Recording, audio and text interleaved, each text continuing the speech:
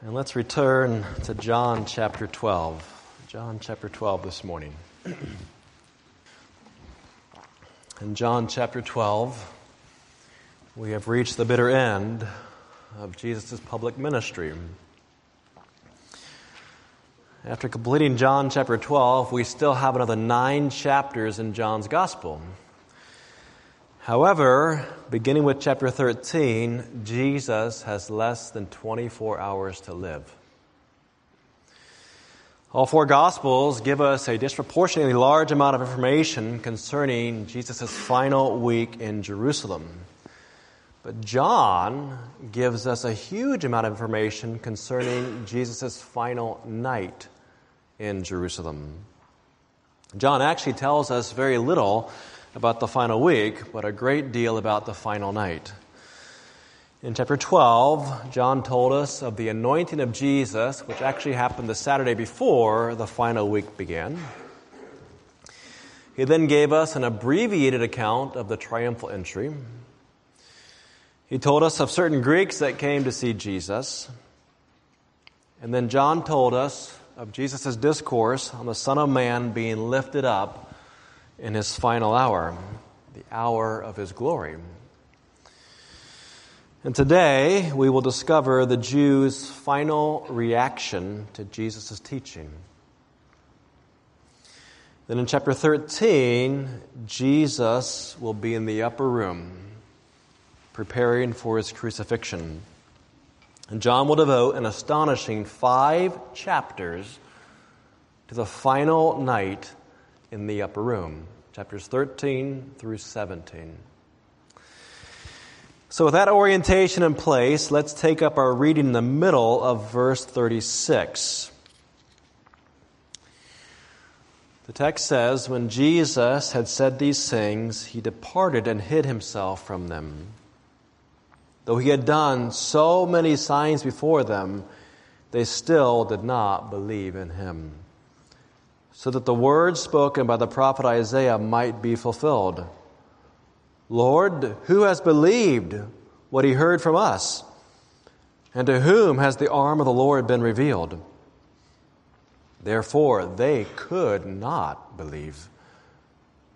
For again, Isaiah said, "He has blinded their eyes and hardened their heart, lest they see with their eyes and understand with their heart and turn, and I would heal them." Is that a challenging passage? Isaiah said these things because he saw his glory and spoke of him. Nevertheless, many even of the authorities believed in him, but for fear of the Pharisees, they did not confess it, so that they would not be put out of the synagogue. For they loved the glory that comes from man more than the glory that comes from God. And Jesus cried out and said, "Whoever believes in me, believes not in me, but in him who sent me. And whoever sees me, sees him who sent me. I have come into the world as light, so that whoever believes in me may not remain in darkness. If anyone hears my words and does not keep them, I do not judge him. For I did not come to judge the world, but to save the world. The one who rejects me and does not receive my words has a judge. The word that I have spoken will judge him on the last day. For I have not spoken on my own authority, but the Father who sent me has himself given me a commandment, what to say and what to speak. And I know that his commandment is eternal life. What I say, therefore, I say as the Father has told me." So why is it that many failed to believe Jesus? Here we are at the end of his public ministry, and people have failed to believe on him. Verse 37 implies that people were obligated to believe on Jesus because of his signs. John records 7 distinct miracles that Jesus performed, climaxing with the resurrection of Lazarus. The synoptics, of course, record many, many additional miracles.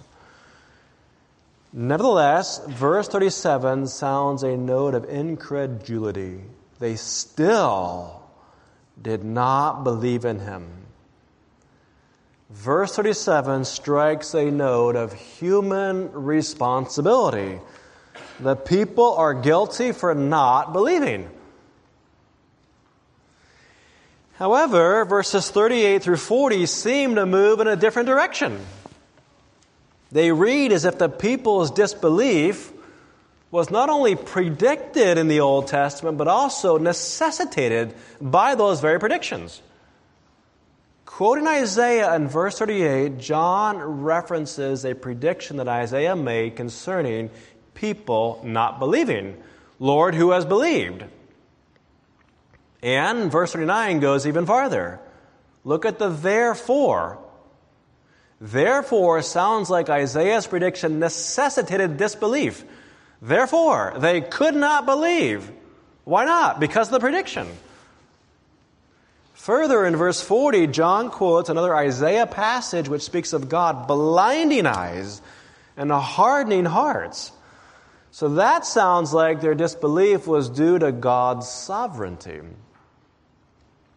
Friends, does God blind people's eyes to the truth?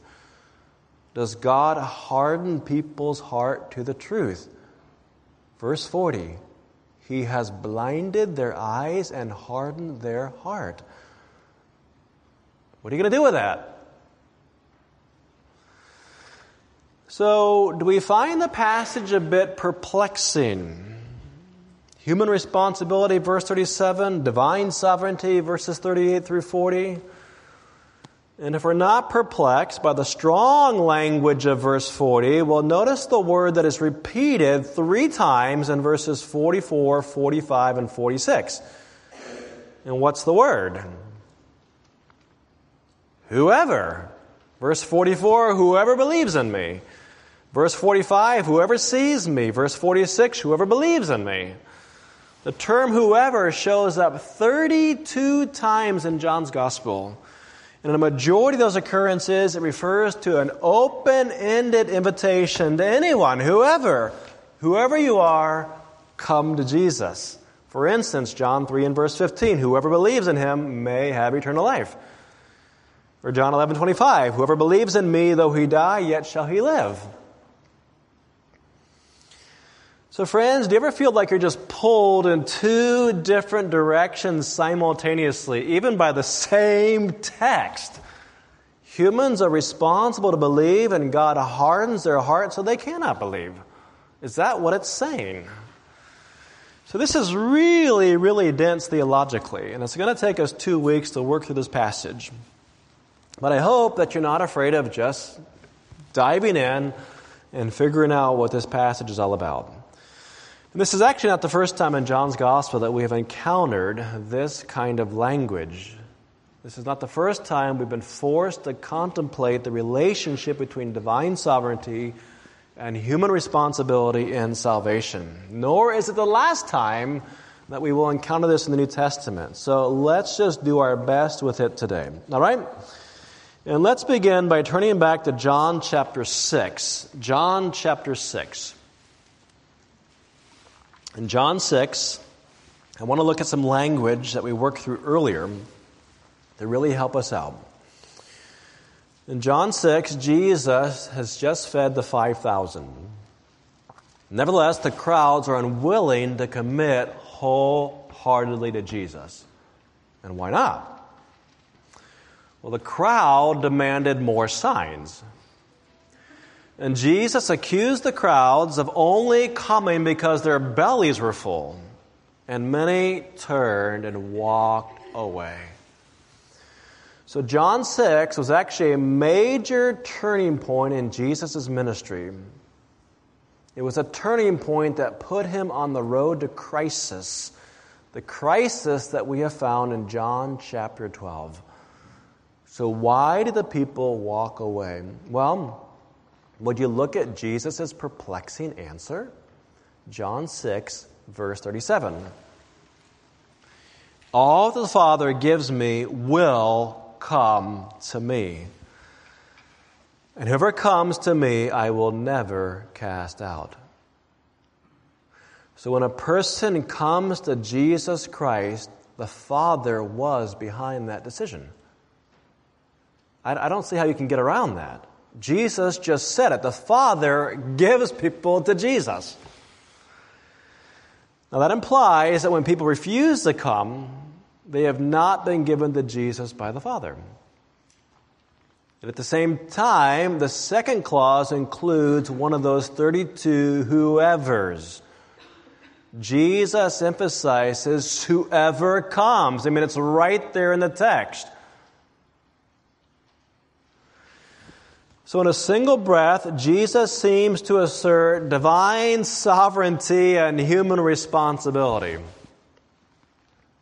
God's sovereignty is a major theme in John's gospel, but at the same time, John's emphasis on God's sovereignty does not override human responsibility in coming to Jesus. Here's what D.A. Carson says. John is not embarrassed by this theme of God's sovereignty because, unlike many contemporary philosophers and theologians, he does not think that human responsibility is thereby mitigated. Carson writes, John is quite happy with the position that modern philosophy calls compatibilism. Well, that's a big term, but compatibilism was actually the viewpoint of the great American theologian Jonathan Edwards. Essentially means you have to embrace both sides of the mystery. Listen to the entire counsel of the Word of God first, all right, and then let your theories and ideas fall into place afterwards. Listen to everything God has written, and whatever He says is true. And if you can't get it all systematized in your mind into a tidy little logical sequence, that's okay. Don't worry. What God says is true. God's reality is, in fact, too large to fit inside the narrow circumference of your human mind. And very often in Scripture, there are statements that seem to pull us in different directions simultaneously.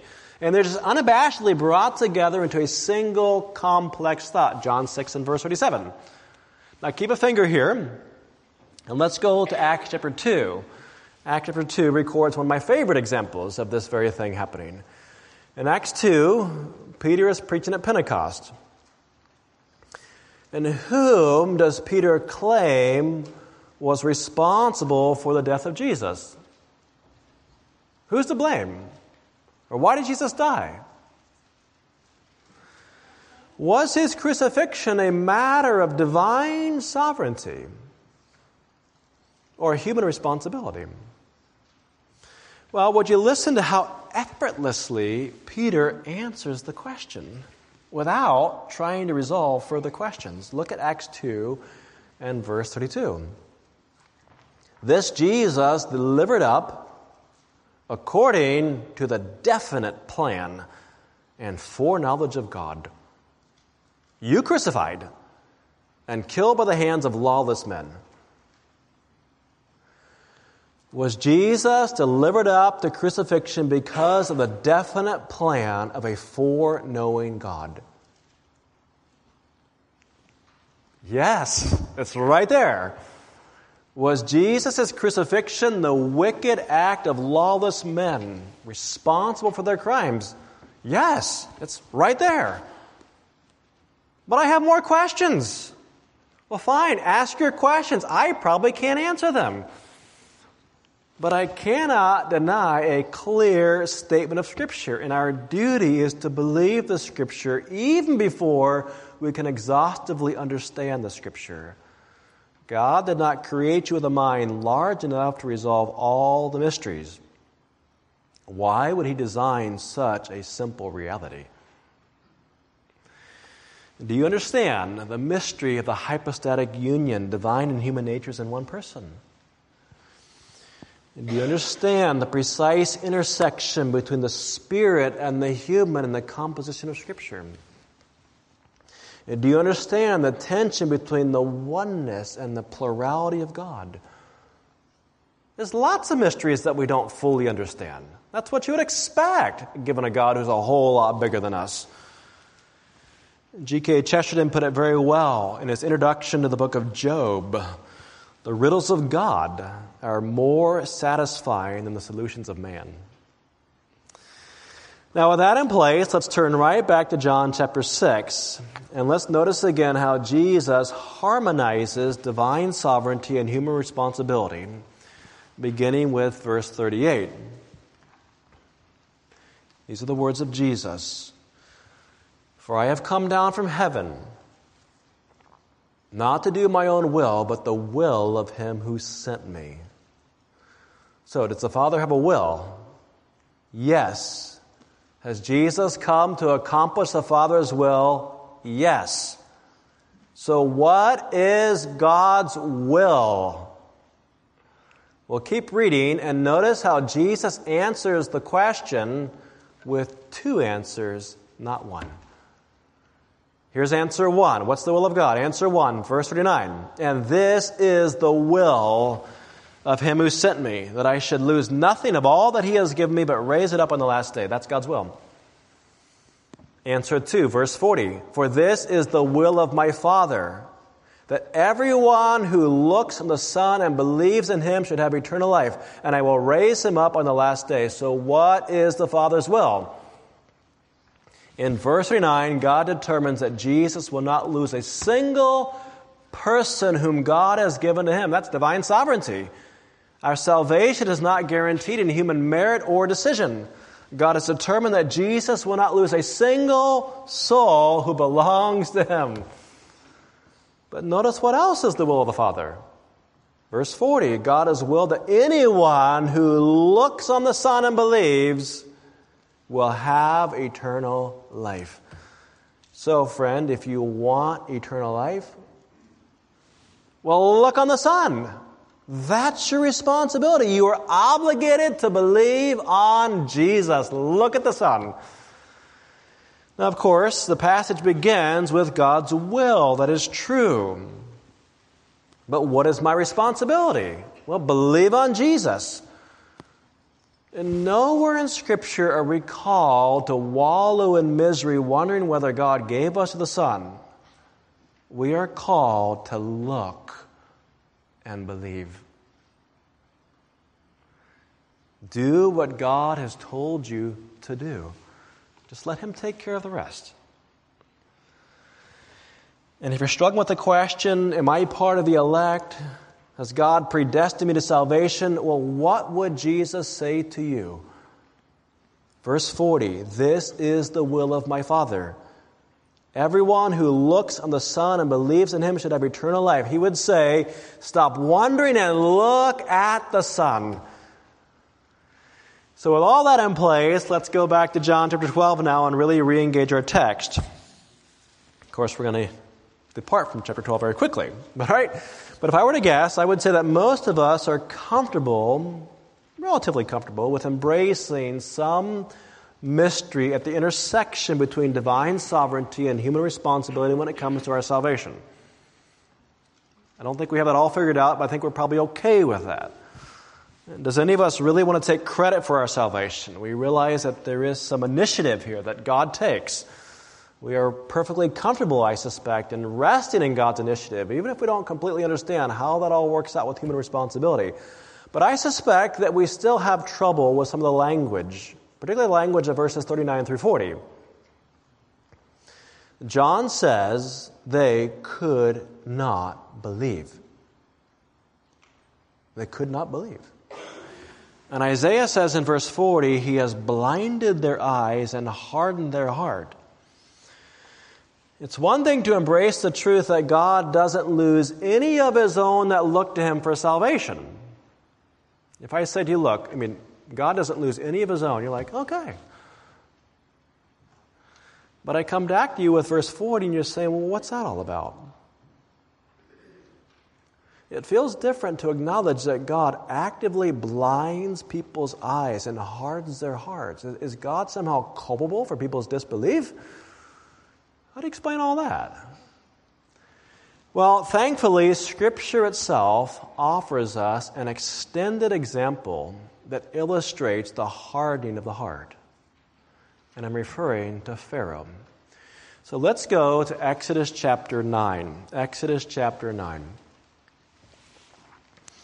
Several years ago, we took a summer break from our work through Romans and did a short series through Exodus.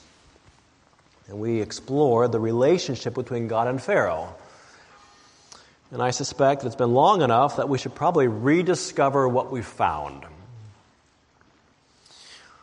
In Exodus 4 through 14, there are 15 references to the hardening of Pharaoh's heart.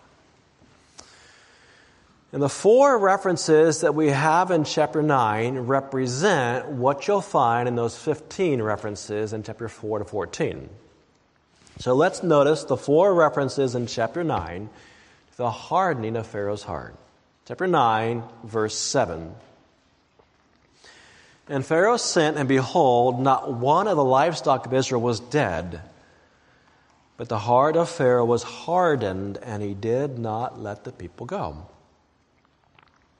9:12. But the Lord hardened the heart of Pharaoh, and he did not listen to them as the Lord had spoken to Moses. Verse 34. But when Pharaoh saw that the rain and the hail and the thunder had ceased, he sinned yet again and hardened his heart, he and his servants. In verse 35, so the heart of Pharaoh was hardened, and he did not let the people of Israel go, just as the Lord had spoken through Moses. So, who hardened Pharaoh's heart? Well, the 15 references to Pharaoh's hardened heart can be divided into 3 categories, all of which are found right here in chapter 9. First, 6 of those statements are in the passive voice.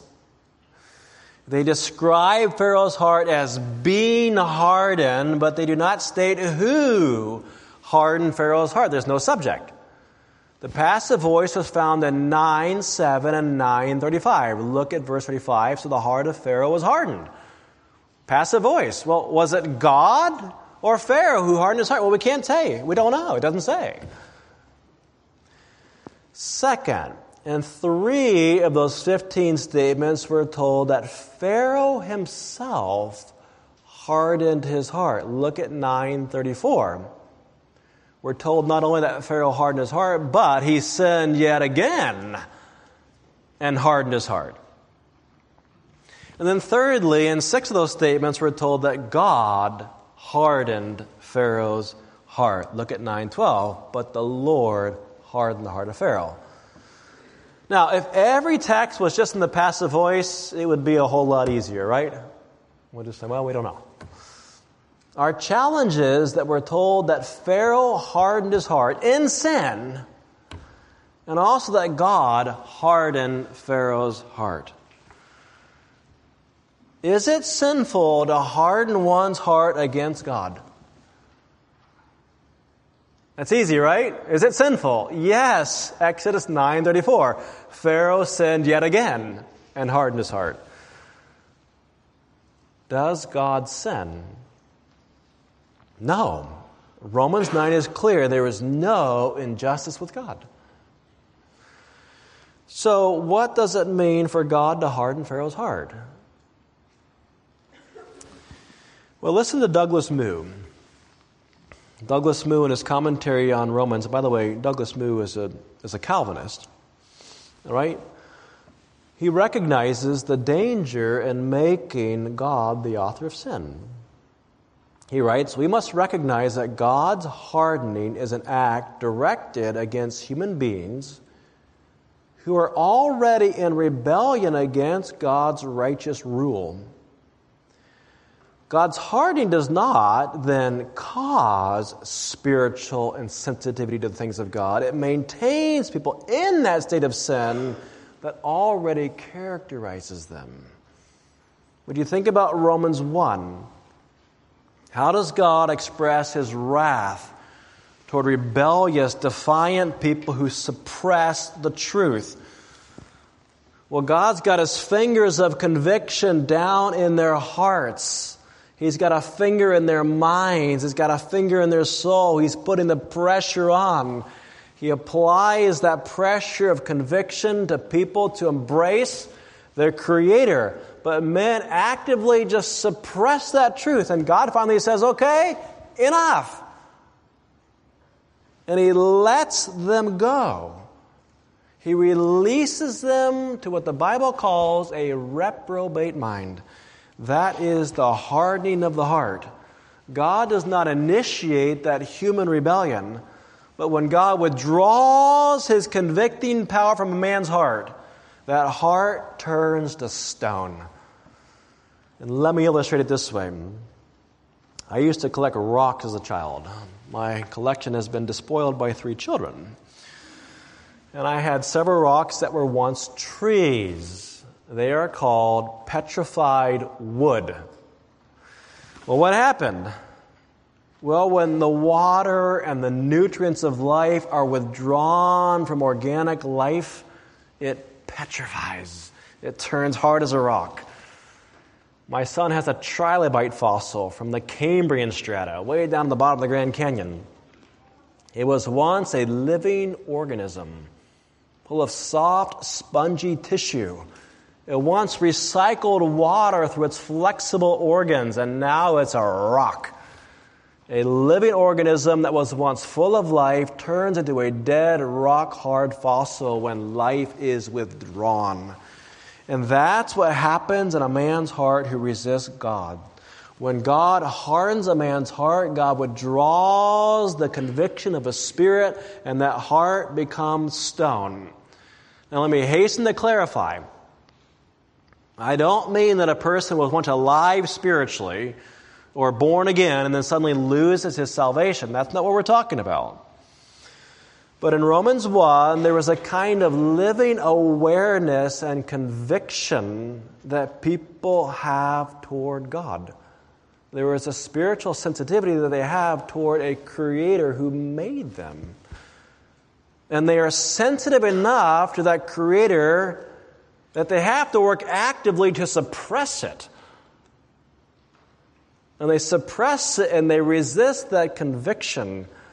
And when they do, God withdraws, even while the man stubbornly refuses to recognize God. It's a simultaneous act.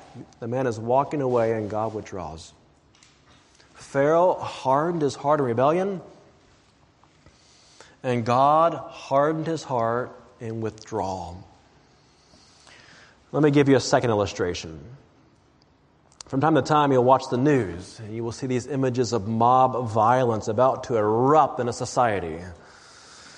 And very often you'll see a line of policemen there, or maybe soldiers there, and they have all their riot gear, and they're just holding this wall against this jostling, angry mob of people. What happens when the police withdraw their presence? Well, the dam breaks, and the mob surges. Well, the police are not guilty for the mob violence. But when the restraining force is removed, the hardened hearts are unleashed. When God withdraws the arresting grip of His conviction and just lets a person go, it's a judicial hardening. God says, okay, you don't want my conviction? You want to resist me? Well, have it your way. And He lets them go. So who hardened Pharaoh's heart? Pharaoh or God?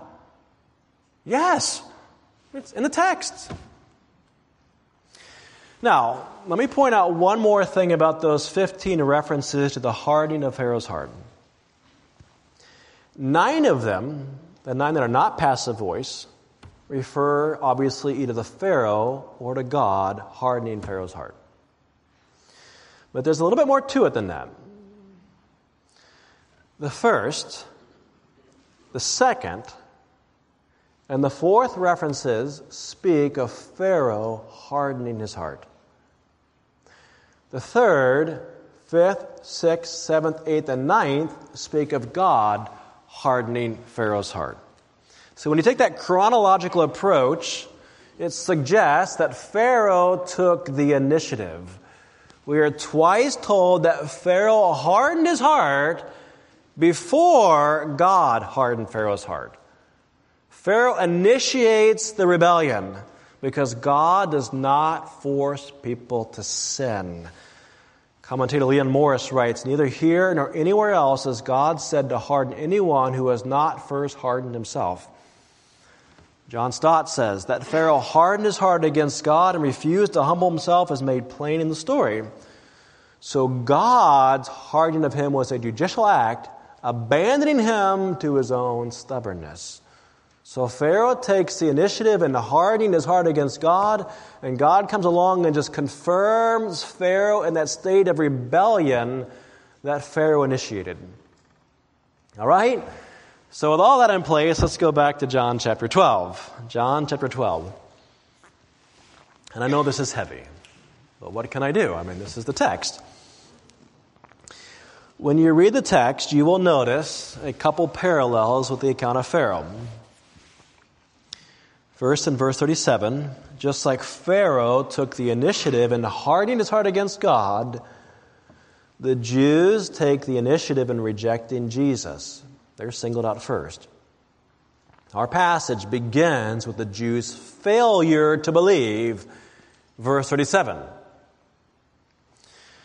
And second, do you remember all those signs that Pharaoh saw? All those devastating plagues? Well, in verse 37, God also gave the Jews many signs. All those signs of a very different kind. Jesus did not unleash on Israel signs of destruction like plagues of frogs or locusts, hail, and death of the firstborn. Nothing like that. In fact, Jesus unleashes on Israel signs of healing, feeding the thousands, opening blind eyes, and resurrecting the dead. He's doing signs again, but very different signs, very positive signs. Nevertheless, the people still rejected him. Now, friends, if Jesus' contemporaries were so belligerent in the rejection of Jesus, why would God do otherwise than what he did with Pharaoh? God will withdraw his presence like moisture from a tree and turn their hearts to stone.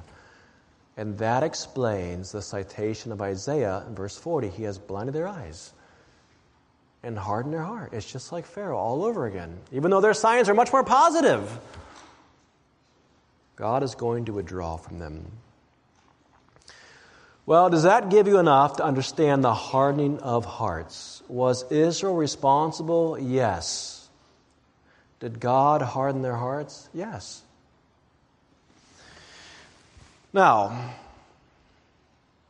let me ask a further question, and it won't take as much time with this one. How did God blind the eyes of the Jews? Verse 37 says, Jesus did many signs before them, yet they did not believe.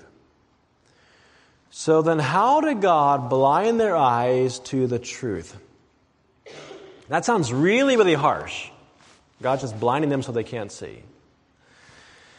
Well, actually, if you want a really, really clear answer to that question, let me suggest that you go back and reread John chapter 9. The whole chapter actually illustrates the blinding of the Jews' eyes. Jesus in John 9 performed a dramatic miracle when he opened the eyes of a man who'd been born blind. But the bulk of the chapter, however, really wasn't about the miracle. It was about the intersection of two stories as people try to process what happened with that miracle. Remember chapter 9? In one story, you have the formerly blind man, and he progressively understands who Jesus is. At first, he doesn't really even know who this guy is, this guy named Jesus, but there are lots of Jesuses.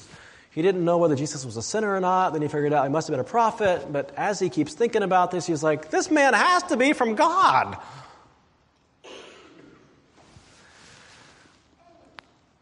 But the Jews, on the other hand, stubbornly refuse to admit that a miracle has occurred, even though they have seen many, many, many miracles. And as the chapter moves along, they stage his interrogations, but these are not fair trials at all. They have already agreed beforehand that whoever confesses Jesus is going to be kicked out of the synagogue.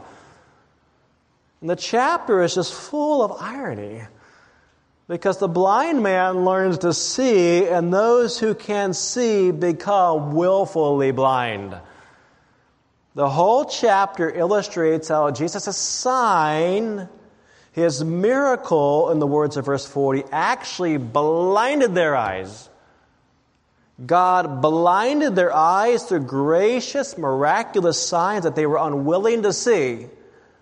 The Jews were guilty. So indeed, it does seem very harsh to say that God blinds people's eyes to the truth. But actually, he just kept doing more and more miracles. In fact, the opening of blind eyes was his most common miracle. And he just kept doing miracles until the Jews finally said, okay, enough. We don't want to see anymore. Let's kill him. It was actually the miracle of opening blind eyes that blinded them to the truth because they refused to see it. Now, I understand that today's sermon is a little theologically challenging, all right? Sometimes you have to really slow down, know, and work through a difficult passage. And there are theological conundrums that will turn up in the text. And the problem with you all is you're a very smart congregation. And if I avoid these things, believe me, I will hear about them. Somebody out there will say, well, why didn't you comment on that? Why didn't you explain that? All right? So that's just how it goes when you pastor in a university town, I guess. All right? And I've done the best I can with some theologically challenging material here. But I don't want anyone to leave here today just really feeling upset or depressed or uncertain. So I want to speak again to anybody who might be asking this question. Am I elect? Has God chosen me? Am I like Pharaoh, hardening my heart? Am I blinded to the truth? Well, friend, what would Jesus say to you? What would Jesus say to you? Here's what Jesus would say to you. Whoever. Whoever. He'll say it to you 32 times in John's Gospel. So, friend, if that's you, here is Jesus' counsel to you in the final sermon of his public ministry in John's Gospel. Verse 44. And Jesus cried out and said, whoever believes in me, believes not in me, but in him who sent me. Verse 45, and whoever sees me, sees him who sent me. Verse 46, I have come to the world as light, so that whoever believes in me may not remain in darkness. Are you actively suppressing the miracles that Jesus performed? Or are you saying, no, I want to embrace him? Whoever you are then, whoever wishes to come into the light, embrace Jesus, well, come. That's what Jesus said. My friend, I don't pretend to understand for a moment all the mystery of divine sovereignty and human responsibility and how all that works out. And I had a very delightful conversation last week with one of our members. And this very subject came up, and we were talking on the phone. He says, I don't understand how all this works out. Yeah, nobody does. We are incapable of understanding all mysteries. But this we can understand. Jesus said, whoever. You can understand that, can you not? Whoever you are, go ahead, whoever you are, and just come to Jesus. Oh, but wait just a minute. Maybe there's another angle that I'm neglecting. What would John Calvin say? Anytime we discuss these matters, someone will bring up the 16th century reformer, John Calvin. The problem with Calvin is that no one reads him. Mark Twain said a classic is a book that everyone quotes and nobody reads. Actually, Brother Walt Sampson, when we went to his funeral recently, he read through the entire Institutes as an older gentleman. That's a great idea. Well, let's read Calvin. Here's what Calvin says on John 3 and verse 16. That whosoever believeth on him should not perish. That's what the text says. Calvin writes, he has employed the universal term, whosoever, both to invite all indiscriminately to partake of life, and to cut off every excuse from unbelievers. Calvin continues, he invites all men without exception to the faith of Christ, which is nothing else than eternal life. Now look at verse 46. I have come into the world as light, so that whoever believes in me may not remain in darkness. And let me read to you right from Calvin's commentary. Here's what Calvin says. The term whoever appears to have been added on purpose, partly that all believers without exception may enjoy this benefit in common, and partly to show that the reason why unbelievers perish in darkness is that of their own accord they forsake the light. Now thank you, John Calvin. But more importantly, what is Jesus' answer to you? I mean, we can read Calvin all day long, but friends, you can read the text. You don't need John Calvin to read the text to you. What is Jesus' answer to you? Verse 44, whoever believes in me. Verse 45, whoever sees me. Verse 46, whoever believes in me. So friend, whoever you are, come to Jesus. Shall we pray? Our Father, we thank you for these delightful words, these challenging words, these sobering words, and these true words. And Lord, we confess that there are things in your Scripture that are hard to understand. Peter the Apostle himself said that Paul wrote things that are difficult to understand. So we understand, Lord, that we will never exhaustively understand your mind. We don't pretend to. But Lord, I pray that none of us would retreat into mystery or uncertainty and forsake our obligation to believe. Because this much is clear, that we are obligated to believe on the Lord Jesus Christ. And so I pray for anyone here today who has not yet placed his or her faith in the Lord Jesus Christ, that as we have reached the end of Christ's public teaching ministry in John's Gospel, Lord, that they would just resolve, whoever they are, to come to Jesus Christ.